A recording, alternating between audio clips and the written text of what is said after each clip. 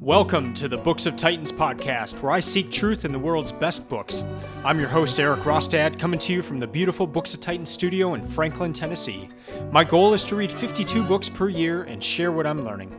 I'll talk a bit about each book, tie ideas together from a variety of genres, and share the one thing I always hope to remember from each book. Today I'm going to cover Promises to Keep by Joe Biden.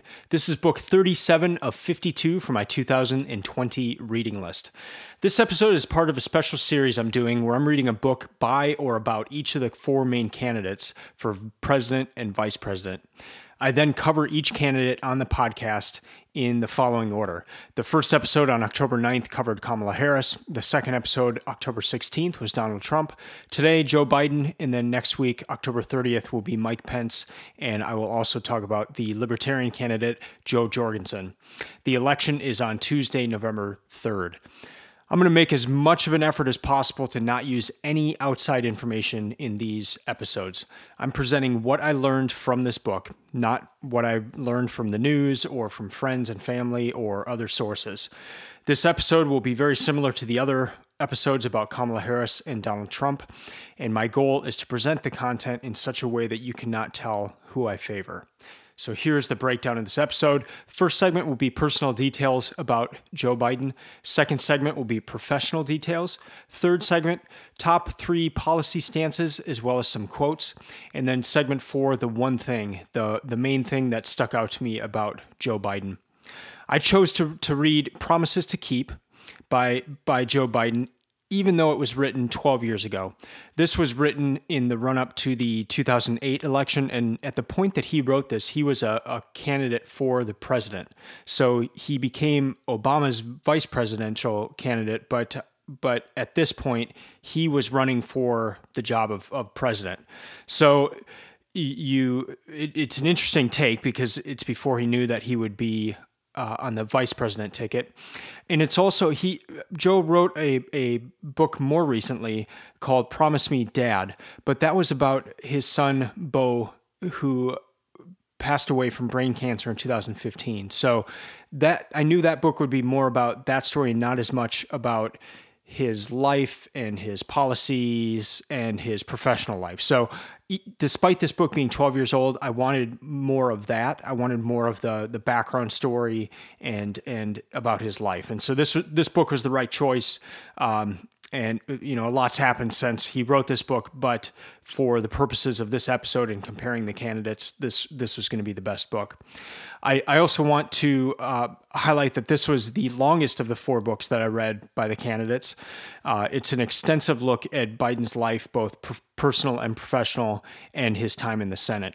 So to get started on his personal details, he was born in 1942, which puts him in the silent generation. It puts him at the very end of it, and some may have him as a boomer, depending on the delineation of the years there. But let's go with the delineation that is in the book Generations that I covered in a previous podcast episode. The thing that stuck out to me in that book is that we have never had a president from the silent generation. Silent generation is people who are born from 1925 to 1942. We've had plenty of candidates, but we have never, ever had a president from the silent generation.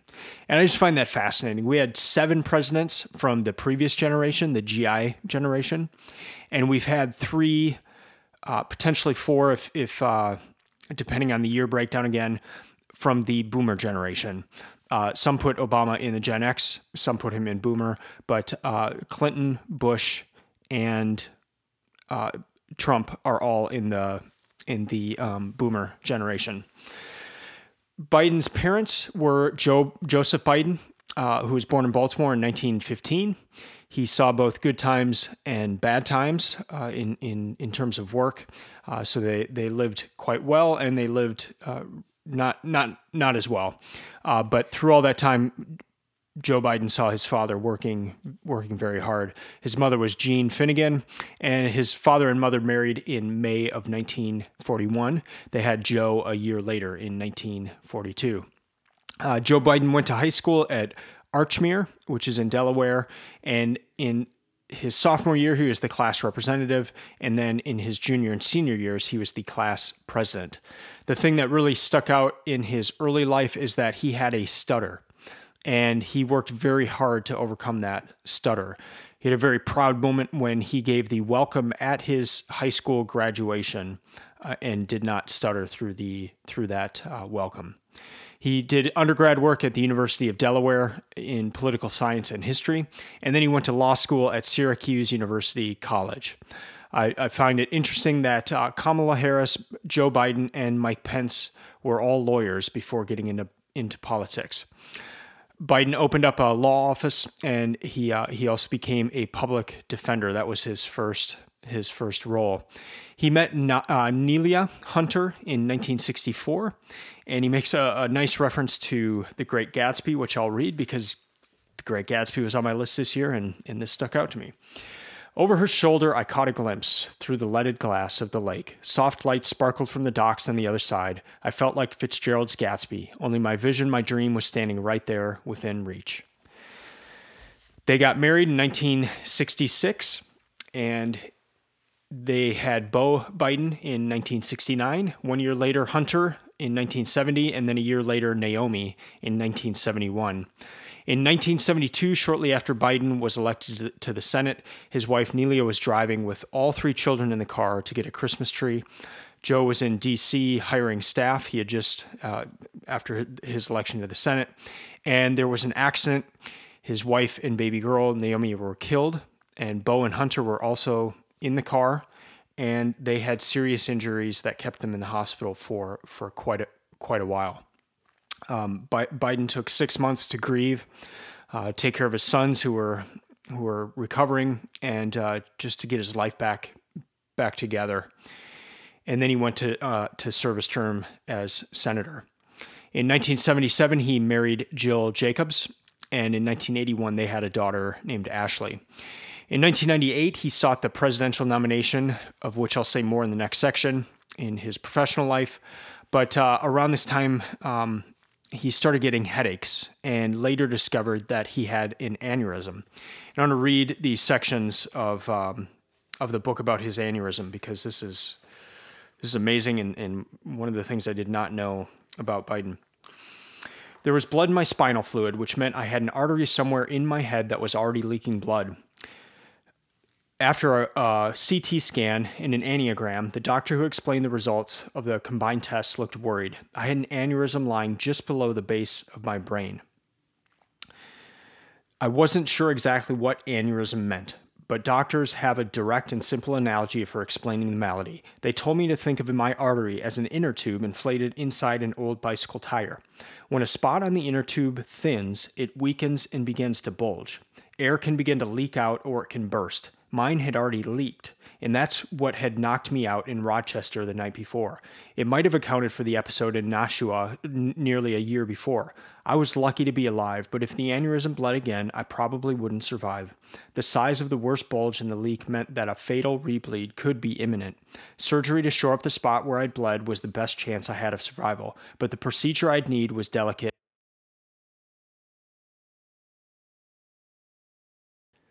The microsurgical craniotomy Dr. George was about to perform on me was delicate and fairly extensive.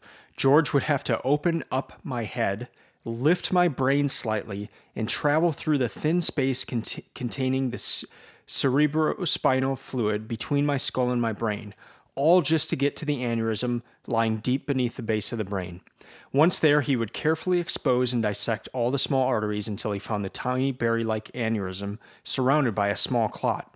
After gently dissecting the aneurysm, the neurosurgeon would then place a tiny metal spring clip to occlude the neck of the aneurysm permanently, while being careful to allow for normal blood flow through the adjacent artery.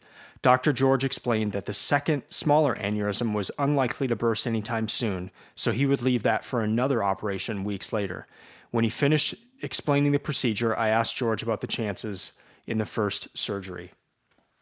The reason I read that whole, that's the end of the quote there. The reason I read that whole thing was just to describe what happened. And it was amazing to hear that they had to cut his head open and then lift his brain up, and then not just do that once, but twice. So he had 2 of these surgeries, and there's obviously a lot of potential for danger and memory loss and all sorts of things. But he went through that surgery twice in 1988. And in between those 2 surgeries, he had a clot in his lung and had to be in the hospital for another extended period of time. So all this going on in 1998 when he was thinking that he would be running for president. Fast forward a few years later to 2015, and as I mentioned earlier, his son, Beau Biden, passed away. That is an awful lot of suffering for one life, and it was...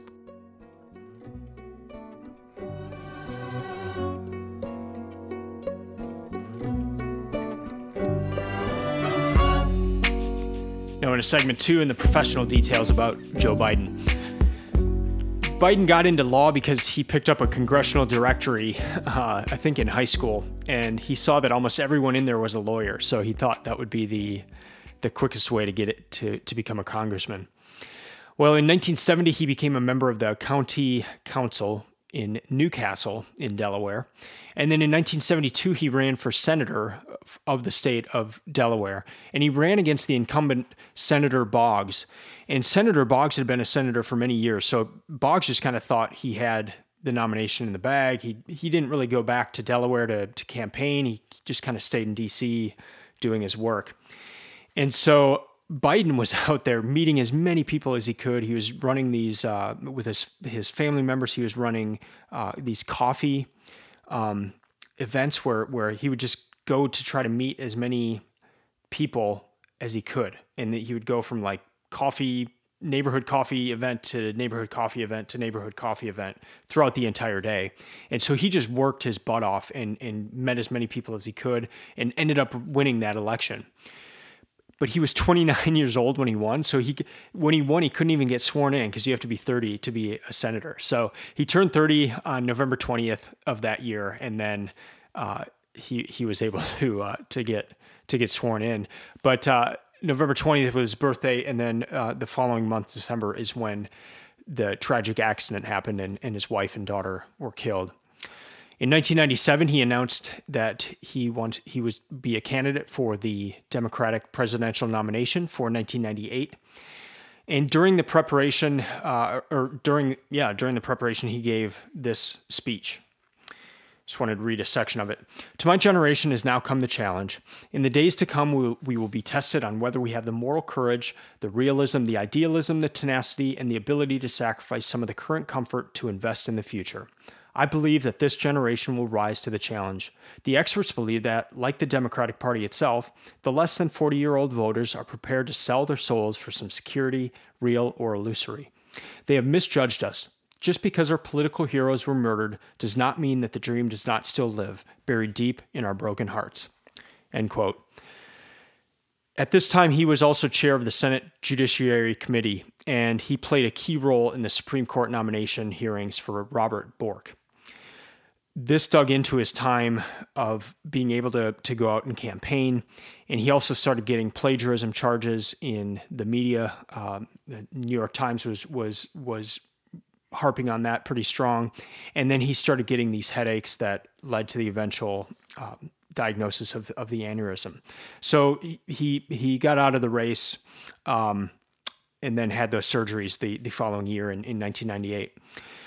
By the end of this book, we see that Joe Biden is going to run for president again, and that is for 2008.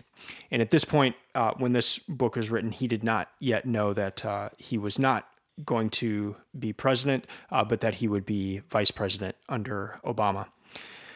Other than that, for professional details, I thought it'd be best to just read a section from the introduction because this highlights a lot of what he has been involved in his time in the Senate and furthermore in his life. As a United States Senator, I've watched and played some small part in history, the Vietnam War, Watergate, the Iran hostage crisis, the Bork nomination, the fall of the Berlin Wall, the reunification of Germany, the disintegration of the Soviet Union, 9/11, 2 wars in Iraq, a presidential impeachment, a presidential resignation, and a presidential election decided by the Supreme Court. I've been in war zones across the world and have seen genocide up close. I've sat face-to-face for hard talks with Kosygin, Gaddafi, Helmut Schmidt, Sadat, Mubarak, and Milosevic. I've seen Nixon, Ford, Carter, Reagan, Clinton, and 2 Bushes wrestle with the presidency. I ran my own race for president and had to pick up the pieces after the train wreck, then nearly died from a cranial aneurysm. In the aftermath, I had to remake my health, my reputation, and my career in the Senate. The years since then have been the most rewarding. I count my role in helping to end genocide in the Balkans and in securing the passage of the Violence Against Women Act as my proudest moments in public life. If I had accomplished nothing else, and if I accomplished nothing more, for me, those 2 efforts redeem every second of difficulty and doubt in my long career. End quote. So Biden first got to D.C. in 1973 as a senator, and he was a senator until 2009 when he became vice president.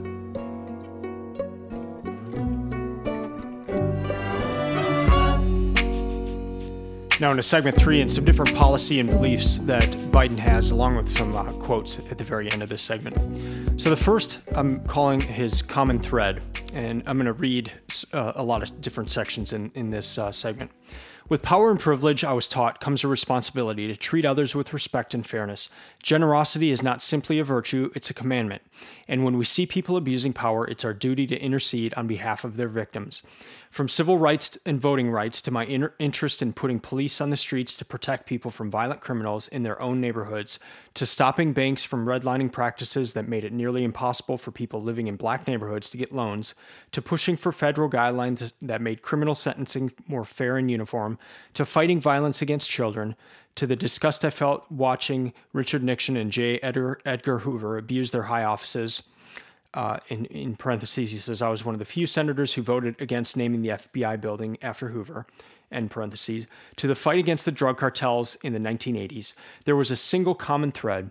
As I looked back on my career, it was obvious that what had always animated me was the belief that we should stand up to those who abused power, whether it was political, economic, or physical, end quote. Again, the common thread, as I looked back on my career, it was obvious that what had always animated me was the belief that we should stand up to those who abused power, whether it was political, economic, or physical. And then 2 things that he mentions as being part of this thread are his role in stopping the war in the Balkans. He went to meet Milosevic. He met some of the other leaders. He had discussed for Milosevic and came back to Clinton and told him all that was going on. It took a while. They eventually tried to stop the Milosevic going against Kosovo, and Biden describes his role in that. The other thing that Biden's very proud of is the Violence Against Women Act. And what's interesting is that was he fought so hard for this, and it was so important to him that to get it passed, he had to vote for the crime bill. And so the crime bill and the Violence Against Women Act were coupled together. And he gets a lot of heat for voting for the crime bill. But the Violence Against Women Act was one of his main things he was fighting for, and those 2 things were put together. The second policy or belief issue that I want to highlight is that of abortion. And I'm going to read different passages of what he says about that. Well, my position is that I personally am opposed to abortion, but I don't think I have the right to impose my view on something I accept as a matter of faith on the rest of society. I've thought a lot about it, and my position probably doesn't please anyone. I think the government should stay out completely. I will not vote to overturn the court's decision. I will not vote to curtail a woman's right to choose abortion, but I will also not vote to use federal funds to fund abortion. And then at the very end, I've stuck to my middle-of-the-road position on abortion for more than 30 years.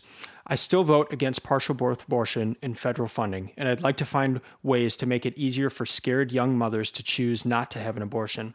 But I will also vote against a constitutional amendment that strips a woman of her right to make her own choice. That position has earned me the distrust of some women's groups and the outright enmity of the Right to Life groups. End quote. The final one I want to highlight is law and order. And on page 239, he says this: There have been some times when my Democratic colleagues have thought I've gone too far over to the side of the police in law and order issues, but I've always felt that the public safety and security is the first duty of government.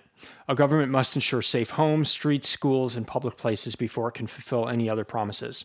So I was constantly watching the crime statistics for anomalies and new problems. For example, the jump in violence that accompanied the crack epidemic that ravaged the inner cities in the 1980s. End quote. The reason I highlight this one is he said that over and over, that he considers the first duty of a government to provide safety and security.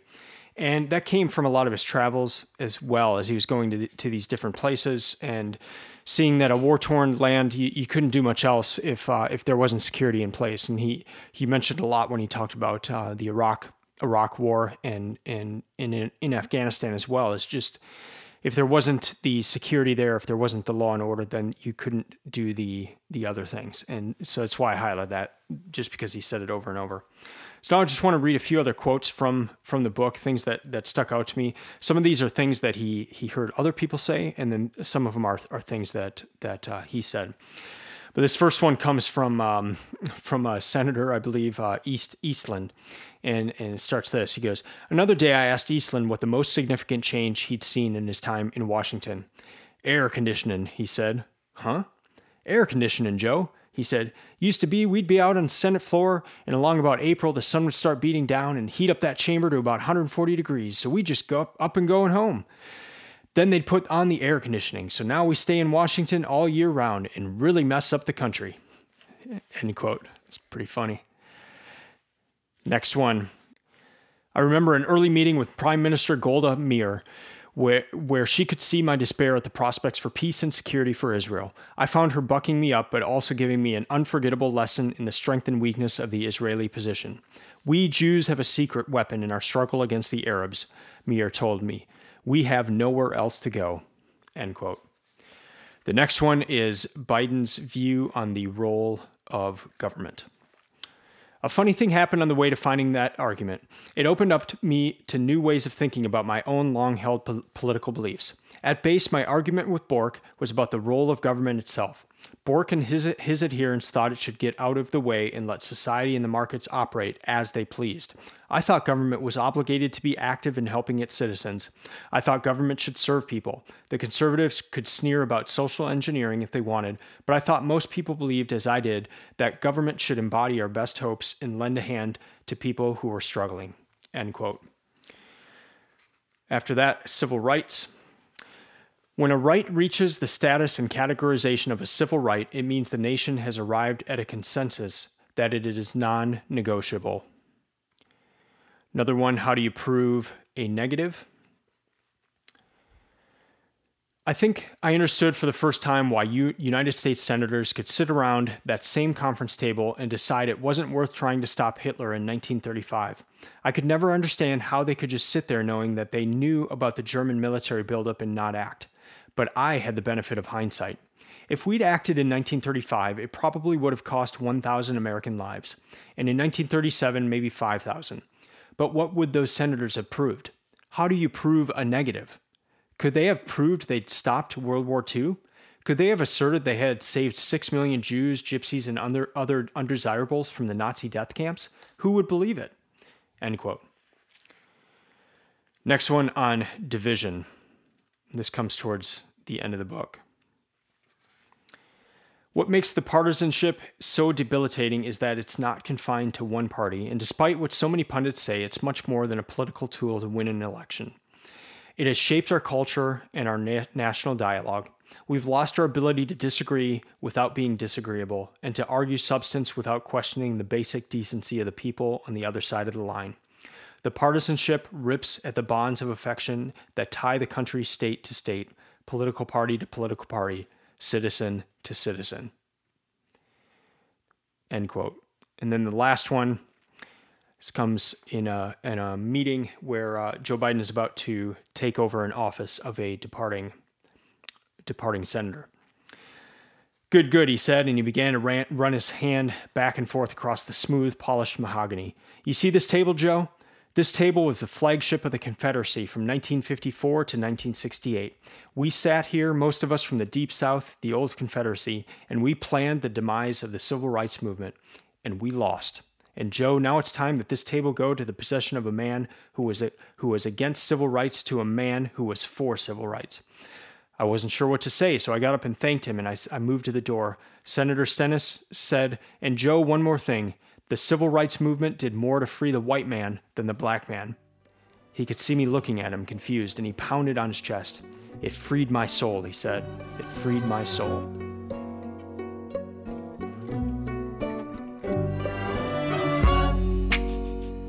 Now into segment 4 and the one thing. Now I went into this project of reading these 4 books about each of the candidates with an embarrassingly low amount of knowledge about any of the candidates. Didn't matter if they were Republican or Democrat. I knew the things that were said about them. I knew things that would be highlighted on the news, but I didn't know much about their lives at all. And so the thing that stuck out to me most about this book about Joe Biden is just the amount of history that he's been involved in. I think it hit in that quote earlier in segment 2 where I just read from his introduction. I mean, he met with Milosevic, he met with Gaddafi, he met with all these different leaders from before communism, after communism, during major wars that we've experienced during our lifetime. He's been to Afghanistan, he's been to Iraq. He's been there during 9 different presidents. And he highlights this in this experience in this book. And it was just interesting. I'm fascinated by these kind of books anyway, where you see someone's life weaving through all these different experiences and these different points of history. I read recently the book about David Crockett, and again, there's so much of American history happening through his life. So just to view it from one person's life, had a similar thing that stuck out to me throughout this book is just the amount of history that he's been involved in his life and as a senator. So to recap, I hope you got to know Joe Biden a little bit more. Next week, I'll be covering Mike Pence, and we'll try to keep a similar format. I'll also talk a little bit about Jo Jorgensen, the Libertarian candidate. That's going to do it for this episode. Thank you for listening. I'd love to hear from you. You can email me at eric@booksoftitans.com. Let me know what you thought of this episode or the other ones. If you'd like to support this podcast, you can do so at booksoftitans.com/support. You can follow Books of Titans on Instagram or Twitter at Books of Titans, and the website is stock full of resources to help you find the best books and to create your own reading list. I'll be back next week discussing Mike Pence and Jo Jorgensen in the final episode of this series of 4 episodes covering the candidates. Until then, keep reading, keep learning, keep listening. I'm out.